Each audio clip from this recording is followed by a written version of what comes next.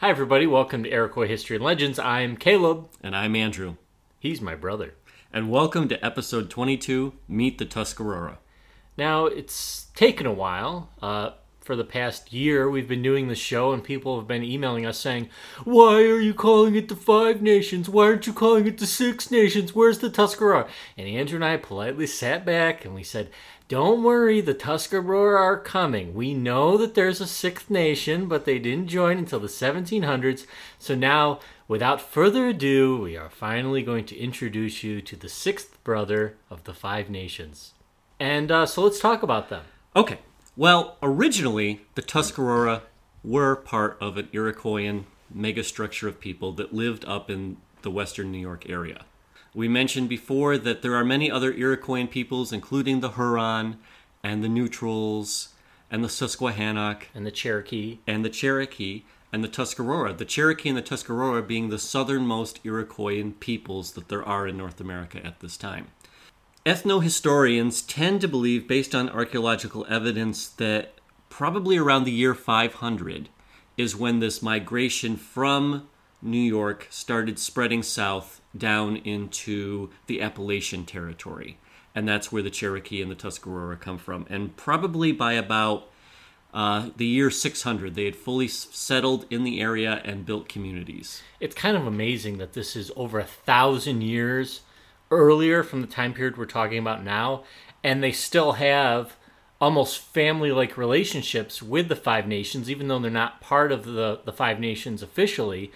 We're going to see that they still have relatively close ties to them and friendships, specifically with the Seneca.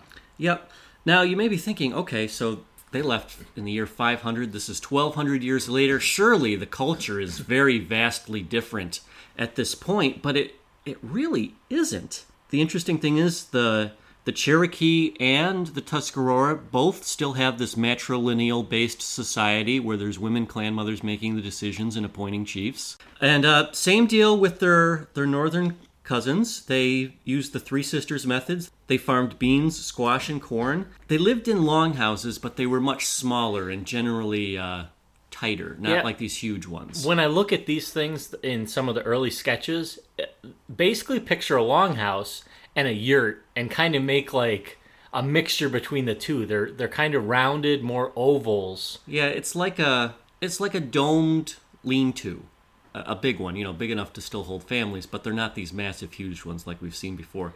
In addition, they still hunted deer and other animals and fished. Another thing, I'm not sure if you read this, why their houses were smaller. Think about it this way. Up in the Northeast, how cold does it get in the winter? And how hard would it be to keep that house warm all the time? You almost needed 100 people in there because it just would be so inefficient if everybody had their own little longhouse and trying to keep it warm. But down in the Carolinas, they don't have as big of a problem with that. Therefore, you could have smaller longhouses and you could just have maybe one family or two families per longhouse. When the Tuscarora peoples ended up settling in North Carolina, it's not like there was nobody there. When they came, there were Algonquin people there, and there were also Siouan people there. And so when the Tuscarora come through, they kind of split the two into one side, and the Algonquin-speaking natives settle more on the east coast side, and the Siouan people are more on the south and western side. It must have been amazing for the colonists when they come over and they take all this time to start learning a language of some people 12 miles one way and then they go 12 miles the other way and they speak a completely different dialect. Not even dialect, language. We're talking, these are language families. To give you the context, Russian and English and Italian and Hindi are all of the same language family, Caleb. They're the Indo-European language family. This is saying that they would be just as far removed as we are from Arabic to an Australian Aboriginal language. That would be the difference. So they're totally not related at all. That being said, once the colonists come, all the different nations basically start learning keywords in the Tuscarora Iroquoian language. Yes, that's another thing I'm glad you brought up, Caleb. The Tuscarora, by the time that European colonists arrived, are the main power in Carolina. They're in central Carolina, and so they're not on the coast, and they haven't been ravaged as much, and we'll get to that, by disease. And since they're so powerful, all these other Siouan and Algonquin people, if they want to trade, have learned the Tuscarora language, and it's become like the lingua franca the trade tongue of the time. So we've got some descriptions based on first-hand accounts of what the people looked like. And this one comes from John Lawson. They were dexterous and steady, and collected in the use of their hands and feet. Their bearing was sedate and majestic. Their eyes were commonly full and manly, being black or dark in hazel color. The white of the eye was unusually marbled with red hues. Their skin was tawny, and somewhat darkened by the habit of anointing it with bear's oil, and a pigment resembling burnt cork. When they wished to be very fine, they mixed it with oil, a certain red powder made from a scarlet root growing in the hilly country. The heads, even of the aged, were scarcely ever bald. Their teeth were tinged yellow from smoking tobacco, to which habit both men and women were much addicted. They, however, did not snuff or chew tobacco. They plucked their hair from their faces and bodies. There were but a few deformed or crippled persons among them. Now, just like other Native American people, Caleb, they also had a clan system. That's right. Just like the Five Nations, they had 7 clans in the Tuscarora that we know of, and that's wolf, bear, turtle, snipe, deer, beaver, and eel. The Onondagas also had an eel clan, but none of the other Five Nations did. The exact number of clans is kind of in dispute. Some people say that there were only 6, and others have these sub-clans. There's like a white wolf clan or a big turtle clan, but it seems like they're more sub-clans kind of deal. You're going to get nasty email now of people emailing you saying that they're part of the big turtle clan, and you're calling them subpar. I hope that they do email us so that we can, on our next show, say exactly how many clans there are. They also celebrated different festivals. They would have Thanksgiving festivals to talk about the harvest or before when they were planting. They would give invocations to the Great Spirit to make sure that he watched over their planting and when their crops were gathered. Now, were these holidays they celebrated similar or unique compared to the Five Nations? Probably in their own way, but the same thing, the Five Nations, they celebrated them at different times in the season because naturally in North Carolina there's going to be different growing seasons. In fact, you had 2 growing seasons in North Carolina. It was so far south. So obviously your holidays rotating around the crops are going to be slightly different. But the concept is the same, giving thanks and celebrating times of harvest and planting. They would also hold parties together when different tribes were coming in to negotiate peace, and they would have festivals and dancing and all kinds of other merrymaking. That being said, we mentioned that they pretty much came into conflict with everybody around them. It just seems like that was the way that the world was set up. Not just in North America, but in Europe. Nobody got along with their neighbors. In Africa, nobody got along with their neighbors. Same thing here. There was constant warring back and forth by all the different nationalities. Now, because we're talking about the Tuscarora, we're going to have to kind of go back in time. We've worked our way up to 1700 in our narrative, but we're going to go all the way back to the 1500s again and kind of work our way back with the Tuscarora just briefly, so you can kind of understand their history and how they wind up in the situations that they find themselves. We have almost no prehistory before European contact. It's mainly just, as we said before, archaeological evidence. But what we do know is that in 1513, a guy named Juan Ponce de Leon came to the Florida Peninsula. And of course, like all Europeans do, once he landed in Florida, he claimed the whole southeast United States for Spain. Just by walking around. Over the next few years, the Spanish would build lots of forts. Obviously, the most famous is St. Augustine, which is in northern Florida. But then they started expanding up into the Carolinas. The furthest was a fort they called Fort San Juan.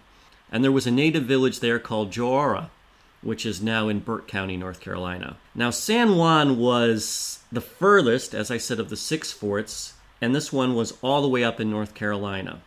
And what the Spanish wanted to do was connect a trade road all the way from South Carolina to North Carolina to Tennessee, all the way back down into Louisiana. The Spanish did things different than we're going to see that our English and our French and our Dutch and our Swedish friends have done. The Spanish kind of have this persona of almost a slave and master relationship with the natives. It's not almost, it is. Yes. They don't come in and try to learn your culture. They don't come in and try to convert you. They basically come in, and if they let you live, it's so you can be an assistance to them. When they came in and they start putting these forts in, they did not bring farmers and settlers like some of the other colonists. They came in and they expected the Tuscarora and the Siouan and these other nations that are around there to provide them with food in exchange for peace. And the Spanish kind of get on their high horse, and so after several years, in 1568, natives from Johora and the region surrounding come up to the Spanish fort, and they are pretty tired of the Spanish lazing around and causing problems, and so they attack the fort and all the 5 other Spanish forts, and they kill them all. Only one soldier escapes. Yeah, there was one soldier that was in the woods, I don't know, gathering firewood or something, and he looks in the distance and sees the fort completely overrun. And there's literally one survivor out of all of these forts that makes it back to say what happened. Up until we started doing this show, I never knew that the Spanish were in the Carolinas. Neither did I. After this happens, they don't ever come back. They say it's not worth it. They abandon their one fort they have left on the coast. I wonder what it cost to send that many men up there, to build all these forts, to send them across. They must have lost just a ton of money and expense in doing this. But they also looked at it and they realized, well, it's South America and Central America where all the gold and silver mines are. They were looking for silver in the Carolinas and had found a little bit, but they realized, it's not worth our trouble. So they up and leave, and the Native Americans are like, yay, they're gone. Good for us. But there's a problem. If you remember in our, what do we call it, Dawn of Doomsday episode, the Spanish are gone, but sadly they leave something. They leave several things that cannot be taken with them when they retreat, and that's all of the European diseases. Yep. Especially a lot of it could linger around because the Spanish brought different cattle animals, particularly cows and pigs. And some of these animals ended up being, especially the pigs, running loose in the wild. And now you've just got these disease-bearing animals that are around with you constantly. Yeah, cows and sheep and other animals like that they would keep in pens, but pigs, these boars, they had a specific way of farming them, and that was basically you let them free. You notch your special notch in their ear, and you just release them into the woods. And then they always come back when they want food and things like that. So they can wander, 100 miles sometimes. You'll see these pigs out there. And you go out and you see one and you harvest it, and then all of a sudden, all the swine flu type of thing is now infected your village. So over the next 20 to 40 years, they say that up to a third or half of the native population in the area died, which is on the same par as the Black Death in Europe. Just like with the Iroquois, when these diseases hit, think about who they affect the most. It's the young and the old. And the burden that this all of a sudden puts on the cultures when they lose all their chiefs, all their clan mothers, and all their children. So meanwhile, the Spanish are gone. The English try and establish a colony in the area called Roanoke, Carolina. That fails, and there's a great mystery, and you can read more about it. We're not going to talk about it here. A lot of other messy stuff happens. King Charles gets returned to the throne. There was an English Civil War. They killed his father. There was a brief time of stuff with Oliver Cromwell. Again, another thing. You can go learn about it somewhere else. Long story short, King Charles is returned to the throne. And as favor to some of the people that supported him during the Revolution, he gives this area south of Virginia to a group of men called the Lords Proprietor, and they name it Carolina after him. Yeah, that's right. And I remember reading that and thinking, how does Carolina, what does that have anything to do with Charles? But apparently it's a translation from Latin. It's the Latin word for Charles. Mm-hmm. I always thought it sounded like a feminine name. Well, it is, because it's female personified because it's land. Oh, okay. I get it. Does that make sense? Thank you, Andrew. Mm-hmm. Because of these group of people that back him in this revolution in England, the Lords Proprietor are given all the rights to the area we now know as the Carolinas, North and South Carolina. And these people have no interest in actually going there and ruling as any sort of royalty, but what they are interested in is mineral rights and fur trade, basically any way that they can make a profit out of this land that they know nothing about. So as we said, at this time it's just called the Carolinas. There's no North and South Carolina. It's totally empty. There's nobody even there.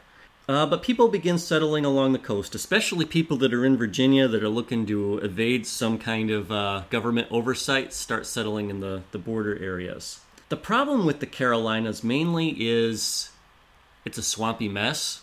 there really is no deep water ports. That's right. You think of Carolina today, it's almost like a jewel. Everybody's always saying, we're going to go to the Outer Banks. It's going to be beautiful. But what you don't realize is today, because of dredging and putting up levees and things like that, they've raised water and cleaned up swamps, filled swamps, and they've made it a really beautiful place. But at the time, the whole area is just brackish, shallow swamps, small rivers, small creeks, lagoons.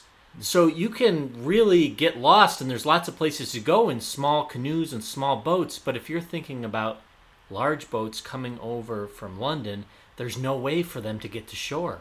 So the only real place that there was in southern Carolina, and they set up a community that does have a deep water port, and they named the place Charlestown, or as we would call it today, Charleston, because we're lazy and like to run our words together.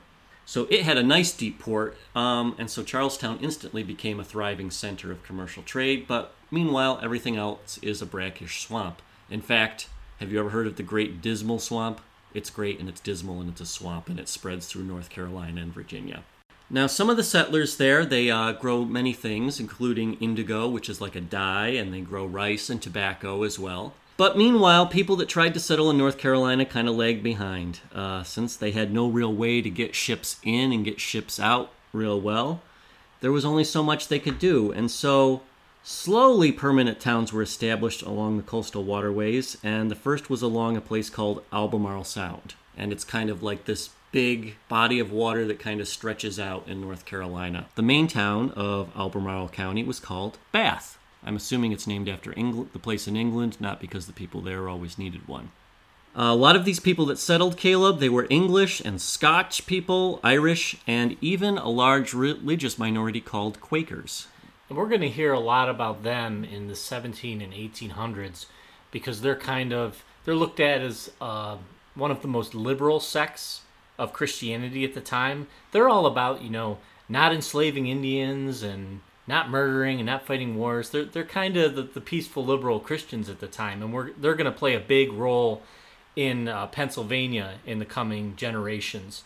But on top of all these settlers coming over from Europe, the Carolinas were kind of unique in the people that settled there, in the fact that government was coming to all of these colonies. And what was the original thing that drove people to the New World? Mainly freedom and religious liberty. Exactly, freedom, religious liberty. They wanted to get away from all of the wars that were separating the Catholics and the Protestants and all the hundreds of different Protestant denominations that were forming. And the Carolinas were kind of this last East Coast area where you didn't have churches and governments telling you what you can and can't do. Therefore, there were a lot of people that moved there just because they could live their lives with their families. People that wanted to trade without paying taxes on their furs could go into the Carolinas, and there was basically no government to tell them otherwise. But then all of a sudden, the Lord's proprietors' representatives show up and say, no, this is run by these guys now, and you got to start paying taxes. You got to swear allegiance to whoever it was at the time, the king or queen, and the Church of England. Yes. And that did not sit well, especially with the Quakers, because they did not believe in swearing oaths. So this is going to start making a lot of confrontations between all the different people that are settling in the Carolinas with the government and then the Indians on top of that. Let's switch gears real quick, because this is going to be a big one. Because the area in the Carolinas was a great area for growing crops, we soon saw that there was not enough people to work the land to make profits. That's right. What are these crops? You said they're growing rice, tobacco, indigo. These are all really high maintenance crops. These aren't like corn, beans, and squash where you can just tend them and let them grow and be fruitful. These are things where you need to clear lots of land. You need constant fertilization because especially tobacco, after 1 or 2 years, it just takes every single bit of nutrients out of the soil. Therefore, you have to clear mature forests, hundreds of acres, and plant it again and do crop rotation, and you have no people. And the people you do have don't want to go out and work 14-hour days of manual labor clearing brush. It's one of the hardest jobs you can do. And so what people in England had the idea was they would get these people called what we would call indentured servants. And so, there'd be ads put out, would you like a new life in America? will come work for so many years, and we'll pay for your fare to cross the ocean, and you can come and farm, and you get room and board and food to work the fields, and then after so many years, you're free to get land yourself.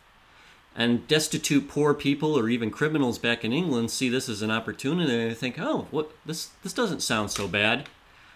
When they get there, it's pretty bad. It's hot in the Carolinas in the summer. And humid. Like we said, it's a swamp. It's a swamp, and so you've got, again, we'll point it out, yeah, the Indians died from disease, but the Europeans were not used to this heat and not used to working in it. And so you had these mosquito-borne ailments and everything else that was happening to them as well. When you think of swamps, there's mosquitoes, and when mosquitoes, there's malaria. Yellow fever. These new indentured servants coming were dying very prolifically. It was not good, and that just led to more of a labor shortage. Now, you may be thinking to yourselves, so this is when they bring in the slaves from Africa, right? Well, not quite. The African people are a whole ocean away, but the people start thinking to themselves, well, if only there was a way to get cheap labor, and we didn't have to send boats all the way across the ocean to get them. You know any people around here that really aren't really people in our eyes that we could possibly use? In fact, we might even be doing them a favor.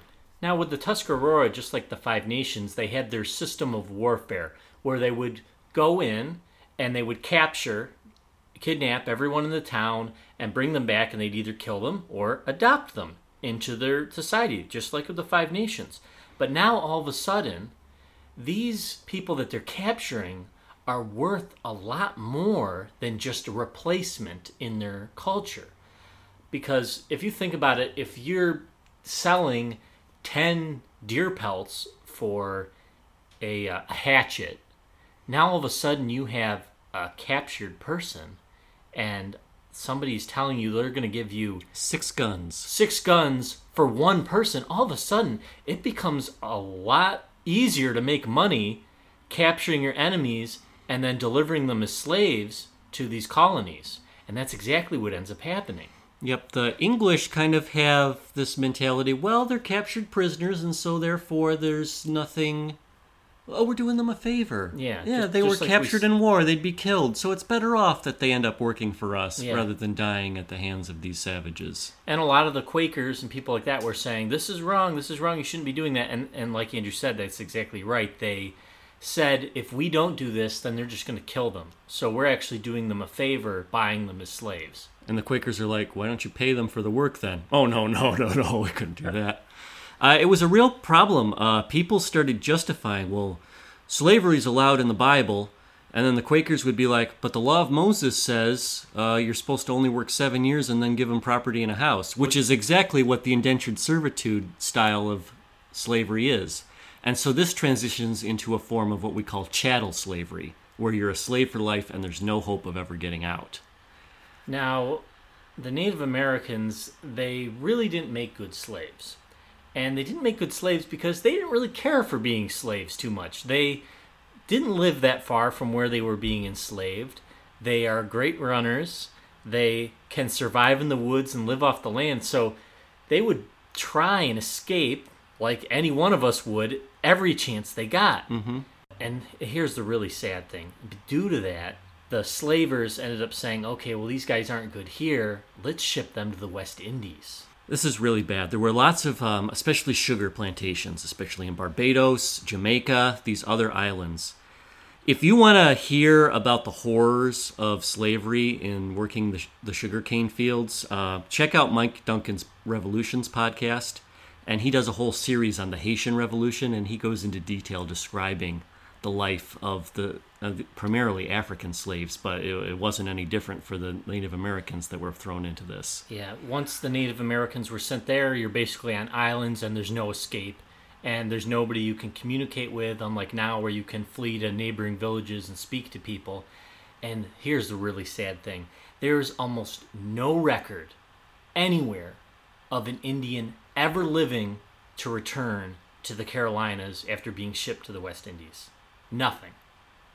Do you think that this is causing a problem in the Carolinas? Heck yeah. And the thing is, all these different Indian nations are warring with each other to try and send slaves. And so the Carolinas have split all these factions of Native Americans against each other, versus if they had united, they could really cause a problem for them. But eventually we're going to see that enough is going to be enough. This is also where we start to see the influx of African slaves starting to come in, because they're realizing, well, we can send out these Indian slaves and we'll import African slaves. And same thing, the African slaves, where do they have? Where can they run? Yeah, the African slaves, most of them don't speak any English yet. They have no relationships with anybody there. So they're dropped off in this alien world, basically, and they have no choice but to just work to death, work themselves till they die. Now, during this time period, there were more Indians being exported from the harbor in Charlestown as slaves than there were Africans being imported. So that tells you the large amount of numbers, literally thousands upon thousands of people being captured and exported. And you may think to yourself, well, why didn't the African slaves do the same thing? Why didn't they escape to the Indian villages first chance they got? And some of them actually did. Yeah, they did. And some of them were adopted into the tribes.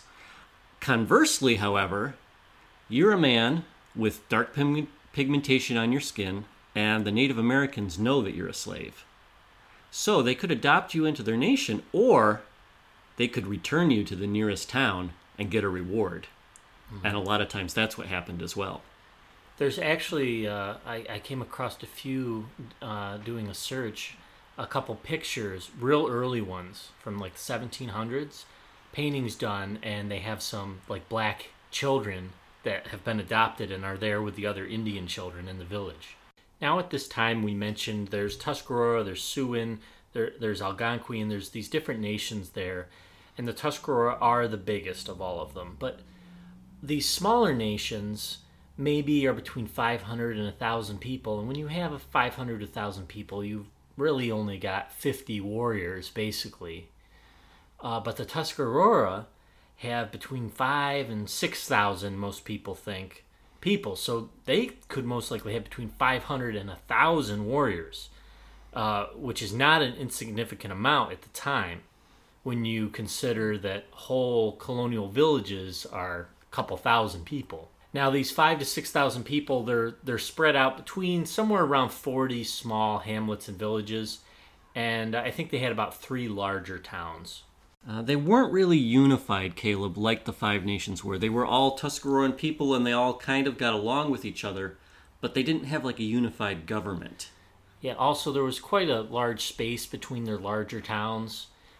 So it was pretty easy to just live your day-to-day life and not really have big relations with these people that live 50 miles or so from you. So your system of government was mainly consolidated into your town. And that's not to say that the bigger towns didn't have influence over the area, but generally speaking, any decisions you make held down to your specific community. And because they didn't have as strong of a tie as the Five Nations, this really hinders them because they can't speak with a unified voice on what they're going to allow and what they're going to not allow. Now, Caleb, in the early 18th century, there's pretty much 2 main consolidated groups in North Carolina. There's a northern group led by a guy that's known as Chief Tom Blount, also pronounced Blunt. And there's a southern group led by Chief Hancock. Now, you call them chiefs, but these people are actually known as kings. Yeah. King, again, being a loose term and mainly used by the English for their benefit, just to consolidate, to identify somebody who was the leader of the town. Even though it was, again, most likely a clan mother and then a council, city decision-making apparatus, not one guy with an authoritarian rule. And we're going to see this when we start seeing some of the councils that they have leading up to the war. So Chief Blount occupied an area around present-day Bertie County on the Roanoke River. Let's see if I'm pronouncing that right. I'm sure someone from Carolina will email us pretty soon. And then there was Chief Hancock, who was closer to New Bern in North Carolina. And he occupied an area south of the Pamlico River. Chief Blount became really close friends and a trade partner with the colonists, but Chief Hancock and his people suffered from a lot of kidnappings by slave traders who sold his Tuscarora people into slavery. So already right off the bat, you're seeing that these are both Tuscarora villages, but one of them's benefiting from being close and really getting to improve their life by getting good trades and things like that, while this other village not that far away is suffering from people coming in and capturing his family and relatives and selling them into slavery. So right off the bat, you have two people in the same nation that have very different ideas on what direction they want to go with dealing with the colonists. So King Hancock makes complaints to the Carolinians, and they pretty much fall on deaf ears because, hey, they're making money from the slaves, and we don't really care.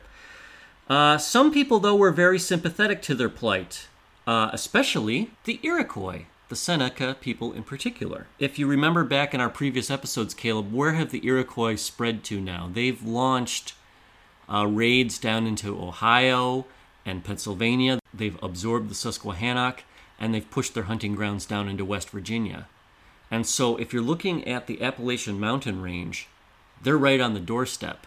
And so they're sending out emissaries to these neighboring areas. They consider the Tuscarora cousins, and so they're building stronger and stronger diplomatic relationships with them. And the Iroquois say, you guys need to stand up for yourselves more. So in 1710, the Tuscarora come and they have a council in Pennsylvania, near the village of Canastota, which is a Susquehannock town, now under satellite influence of the Five Nations. And so they hold a council with the government of Pennsylvania. They're figuring, okay, Carolinas and Virginia's not listening to us. Maybe Pennsylvania will help us out. And the Tuscarora are kind of dropping hints saying that some of them might want to even relocate to Pennsylvania because then they can get away from this slavery issue. The Pennsylvanians are kind of oblivious to this, realizing that that's really what they want. And so the Tuscarora bring 8 different wampum belts to be given to the Pennsylvanian government. And the first belt, they hand it to them and they say, this is from the women who ask that they might be able to fetch wood and water without danger. Then they hand them a second belt. This is from our children, including those not yet born, who ask for room to play without fear or death or slavery. So they're really tugging on the heartstrings here. The third belt was from the young men, who asked to be able to hunt without fear of death or slavery. And the other belts talk about how they want to have a lasting peace and a good open way of communication with the people of Pennsylvania. And Pennsylvania's just like, oh, that's nice. Yeah, we'll give you a call. Nothing really comes of it. So the Tuscarora are kind of trying to figure out what they should do, and the Iroquois have emissaries that are kind of dropping hints in their ear saying maybe it's time to get rid of the wampum belt and pick up the hatchet instead. Mm-hmm. The Iroquois had the tendency to only let things go on so far before they fought back. And they looked at it like that's why they're still around and the Huron are gone. And all these other nations are just, shadows of what they used to be. So they're basically saying, if you want to keep your land, you've got to fight for it. But they can't officially say that. Because the Iroquois have the covenant chain with the English. But even though they have this covenant chain with the English, it's still hard to think of these Carolinians as the same people as the ones up in Massachusetts and the ones in New York. They almost look at them like they're different nations, kind of like how the Indians look at each other as different nations. Mm-hmm. And that's why they went to the Pennsylvania government, because they're thinking maybe somebody else can help us out. Now let's change over and see what's happening over in Europe, Caleb, because this is going to be kind of the match that ignites everything. So in 1710, we meet this guy named Christopher de Graffenried, and we're going to kind of see a pattern here like we have in all our other episodes where we have this guy that kind of comes from good background, good education, but isn't really doing anything with his life. So he's kind of bumbling through Europe. His father is successful, but he's not, type of thing, and he's trying to make something of himself. And he comes across this guy named John Lawson.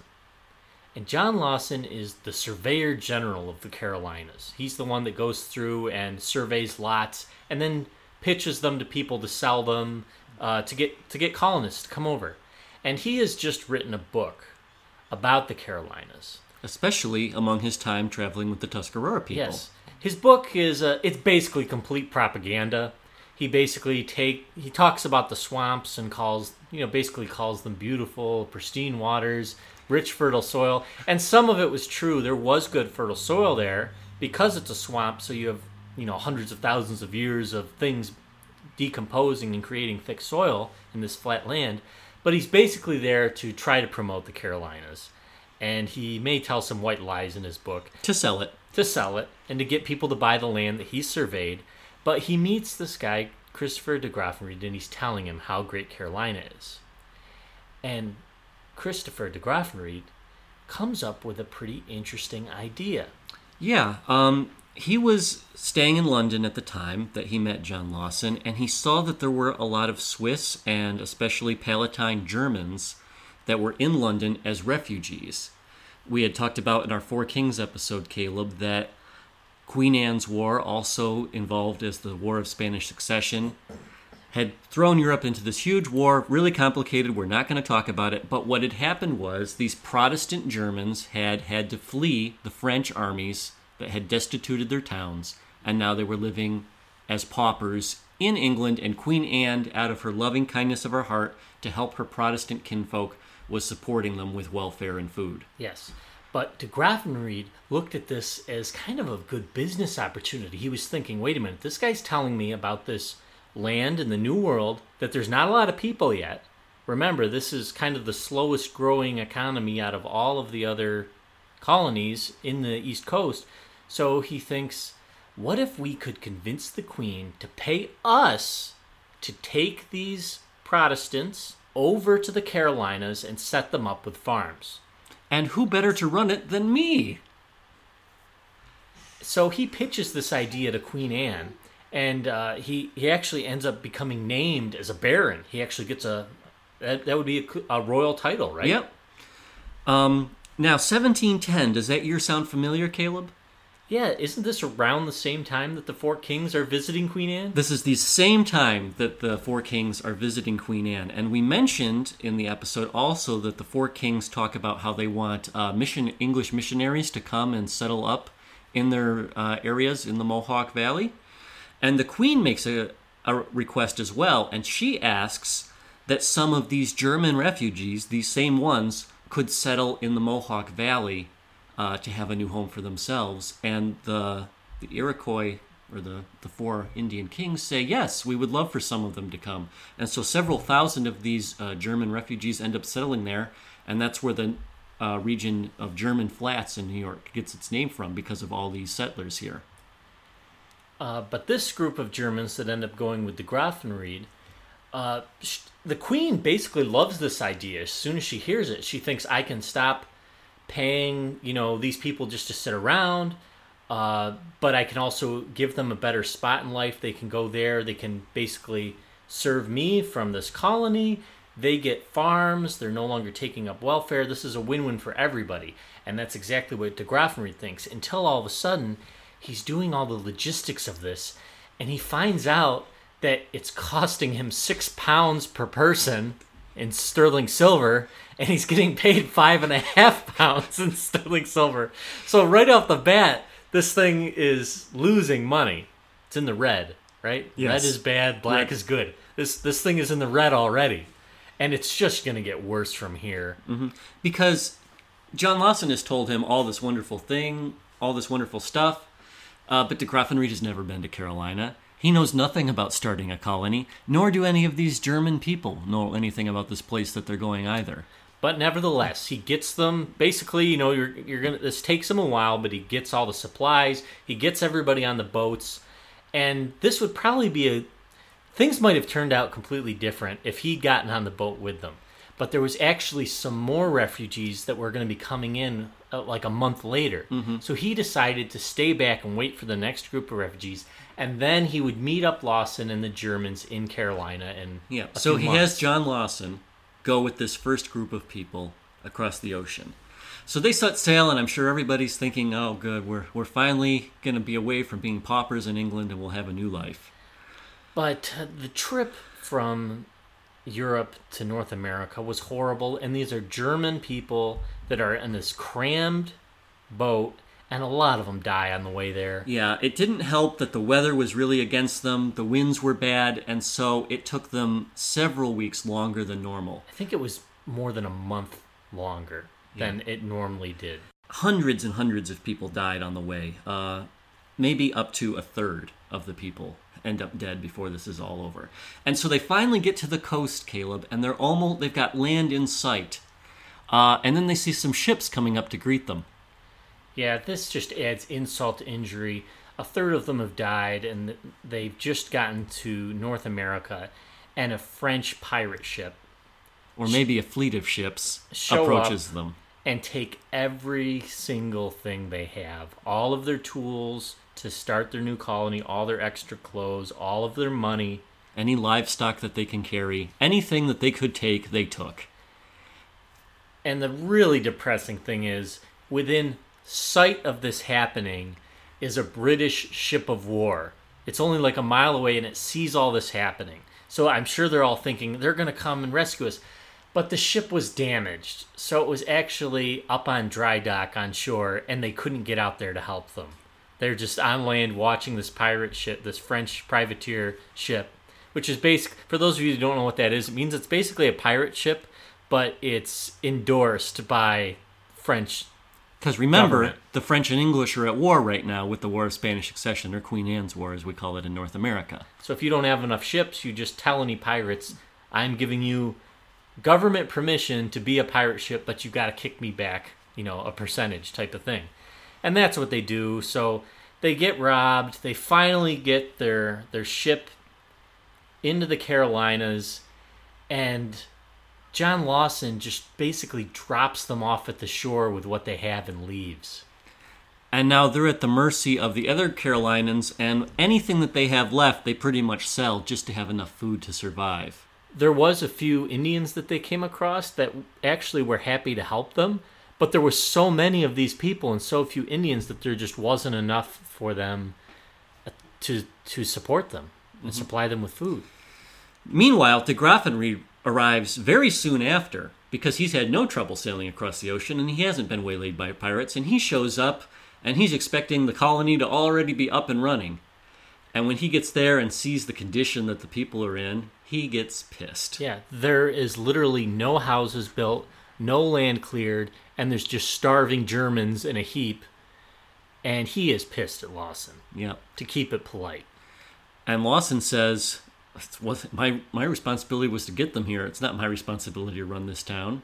He was right. He was still a jerk for leaving them, but he was right. It wasn't his responsibility. But this does show some good character for de Graffenried. He jumps into action. He basically says, okay, here's all the tools.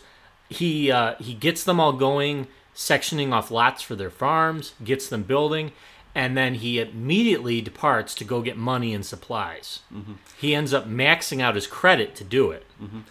There's one other problem. The nice area that he had Lawson give him, Lawson said it was a pristine, fine place. It's right on the peninsula of the Neuse and Trent rivers, and it's the perfect place to start a settlement. And he's like, okay, so bring us there, let's do it. But they get there, and of course, the land's already taken because there's Neuse River Indians living there. That's right. Lawson had told him that this land had already been purchased. And so they would show up there and just have a vacant land to start building their colony, but there's a whole tribe of Tuscarora living there. Yep, and so there's at least, he says, 20 Neuse Indian families living there, and so de Graffenried is just at his wit's end, and he's desperate, and so he talks to their chief, who they call Chief Taylor, and they agree that they'll relocate their village and give it to the Swiss for some, trade goods. So he basically ends up buying the land a second time. A third time, actually, he complains, because he says that he bought the land from the Lord's proprietor, and then he bought it from Lawson, and then he bought it from the Neuse River Indians. So he says he paid for it 3 times, when in reality he should have only paid for it once from the Neuse River Indians, because it was theirs to begin with. Now, while this is going on as well, there's trouble in North Carolina, because there's an incident going on that's just picking up called Carey's Rebellion. And it's a convoluted mess. Again, you can read more about it if you want. Yeah, if we wanted to, we could do a whole episode just on Carey's Rebellion. But we're trying our hardest to talk about the Tuscarora here, and so we're not going to go down another rabbit trail. But suffice it to say that a guy named Carey thought that he should be governor, and another guy named Hyde was appointed by the Lord's proprietor to be governor, and Carey didn't want to relinquish power, and so this quasi-civil war breaks out in Carolina just as these people are arriving.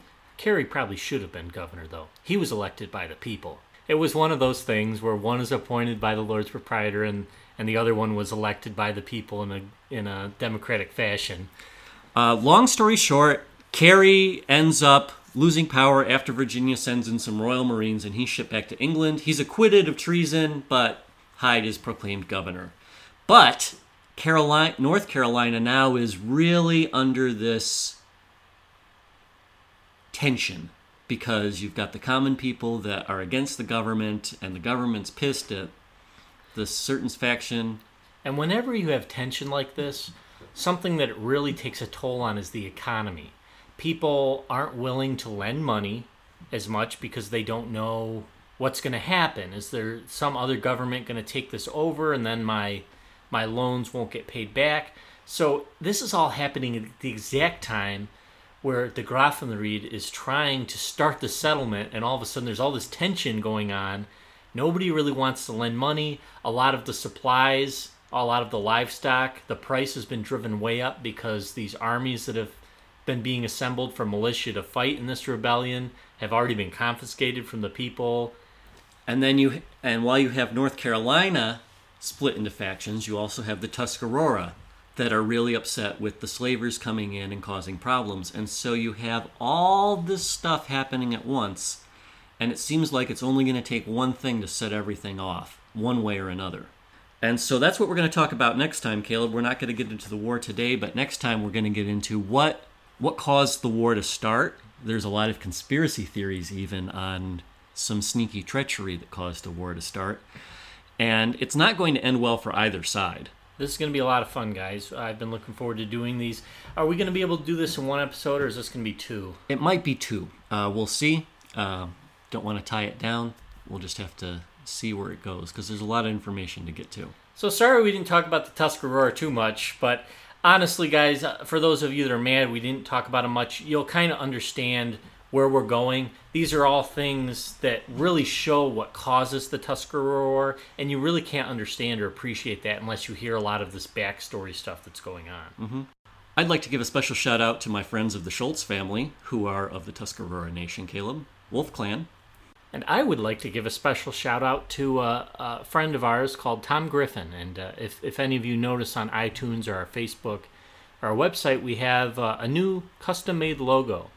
And he drew that up for us. So thank you very much, Tom.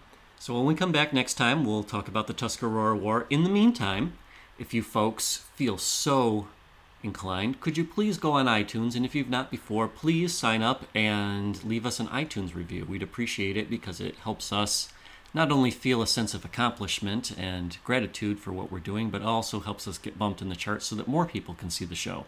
If you got any questions, feel free to email us at longhousepodcast.com. Also, on our website, Caleb, I've posted a map of the Carolinas in the early 1700s, and it has many of these Tuscarora towns and the English settlements mapped out, so you can get an idea where everybody is to set up the war. Throughout this episode, you hear us say a lot of things like, you can go learn about this somewhere else. If any of you want to do that, feel free to message us and we can point you to some good resources and books. One of the main resources we used for this podcast and others coming up is The Tuscarora War by David Levere. Excellent book, highly recommend it. It's on Audible, and you can probably find it on Amazon as well for a pretty good price. That's not a plug for Amazon. No, not at all. But it's just such a good book that I think that people would really enjoy it if they listened to it or read it. Also, please like us on Facebook. We post a lot of stuff every week about different things. And also, we're on Twitter now. Yeah, following us on Facebook or Twitter or checking out our website, it's a great way to follow along. There's only so much we can do just by talking at you through a podcast. We have links to all the characters that you come across in our stories with their biographies. So there's just a much better way to get more information and really understand what's going on. So thank you so much to everyone, and we'll see you next time. Bye, everybody.